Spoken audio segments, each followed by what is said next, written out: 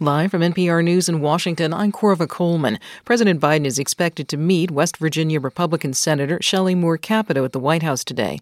Capito is leading Republicans' negotiations with him over competing infrastructure proposals. NPR's Windsor Johnston has more. The administration and Senate Republicans have made concessions on traditional infrastructure projects like roads and bridges, but still can't agree on a way to pay for the legislation. White House Deputy Press Secretary John Pierre says there's still time to strike a bipartisan compromise. We are working actively with members of the House and the Senate this week so that there is a clear direction on how to advance much-needed jobs legislation when Congress resumes legislative business. President Biden has proposed to cover the tab in part by raising the corporate tax rate. Republicans have flat out rejected that, arguing that they could cover scaled-back infrastructure spending with funds already allocated by Congress. Windsor Johnston, NPR News, Washington. Treasury Secretary Janet Yellen held a virtual meeting with her Chinese counterpart today. NPR's Emily Fang says they focused their talks on economic issues involving the two countries. Chinese Vice Premier Liu He and Yellen spoke about how economic relations between the two countries is, quote, extremely important. China's readout also said the tone of the conversation was one of equality and mutual respect. Significant sanctions and tariffs imposed on China during the previous presidential administration remain, and the Biden administration is now mulling whether any should be rolled back. NPR's Emily Fang reporting. The Trump administration raised tariffs on Chinese imports over complaints about Beijing's trade surplus and industrial policies. The Justice Department has unsealed charges against an Indiana man who is already facing charges in Oregon for throwing Molotov cocktails at police. This was last fall during protests in Portland.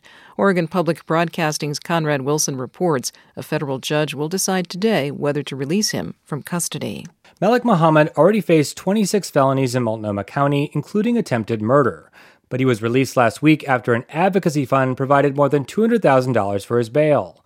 Days later, the FBI again arrested Muhammad. He's now federally charged with possessing a firearm that's not registered to him, civil disorder for obstructing law enforcement officers, and possessing explosives to commit a federal felony. Federal court documents allege Muhammad expressed support for anti-government violent extremist groups. Last August, court documents say he traveled to Louisville to meet two other similarly minded groups to, quote, conduct firearms and tactical training before returning to Portland. During two protest weeks later, law enforcement say Muhammad threw Molotov cocktails at police, one which exploded. For NPR News, I'm Conrad Wilson in Portland. On Wall Street, the Dow is up 91 points at 34,660. The Nasdaq is up nearly 19 points. You're listening to NPR News. The world's biggest beef processor says it's been hacked, and it's informed the White House of a ransom demand. JBS had to briefly suspend work at some plants because of the cyber attack, but it says most of its facilities will resume work today. The attack comes after last month's hacking of Colonial Pipeline. Thousands of gas stations were dry because of motorists on the East Coast inspired by panic buying. In the Philippines, Tropical Storm Dante has left at least 3 people dead and hundreds of others displaced.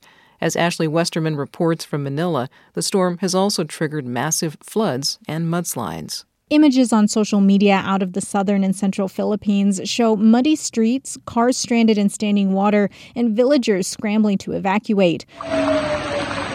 Like this video posted by the Manila Bulletin News that shows people in the south-central province of Agusan del Norte wading through waist-deep water carrying their possessions.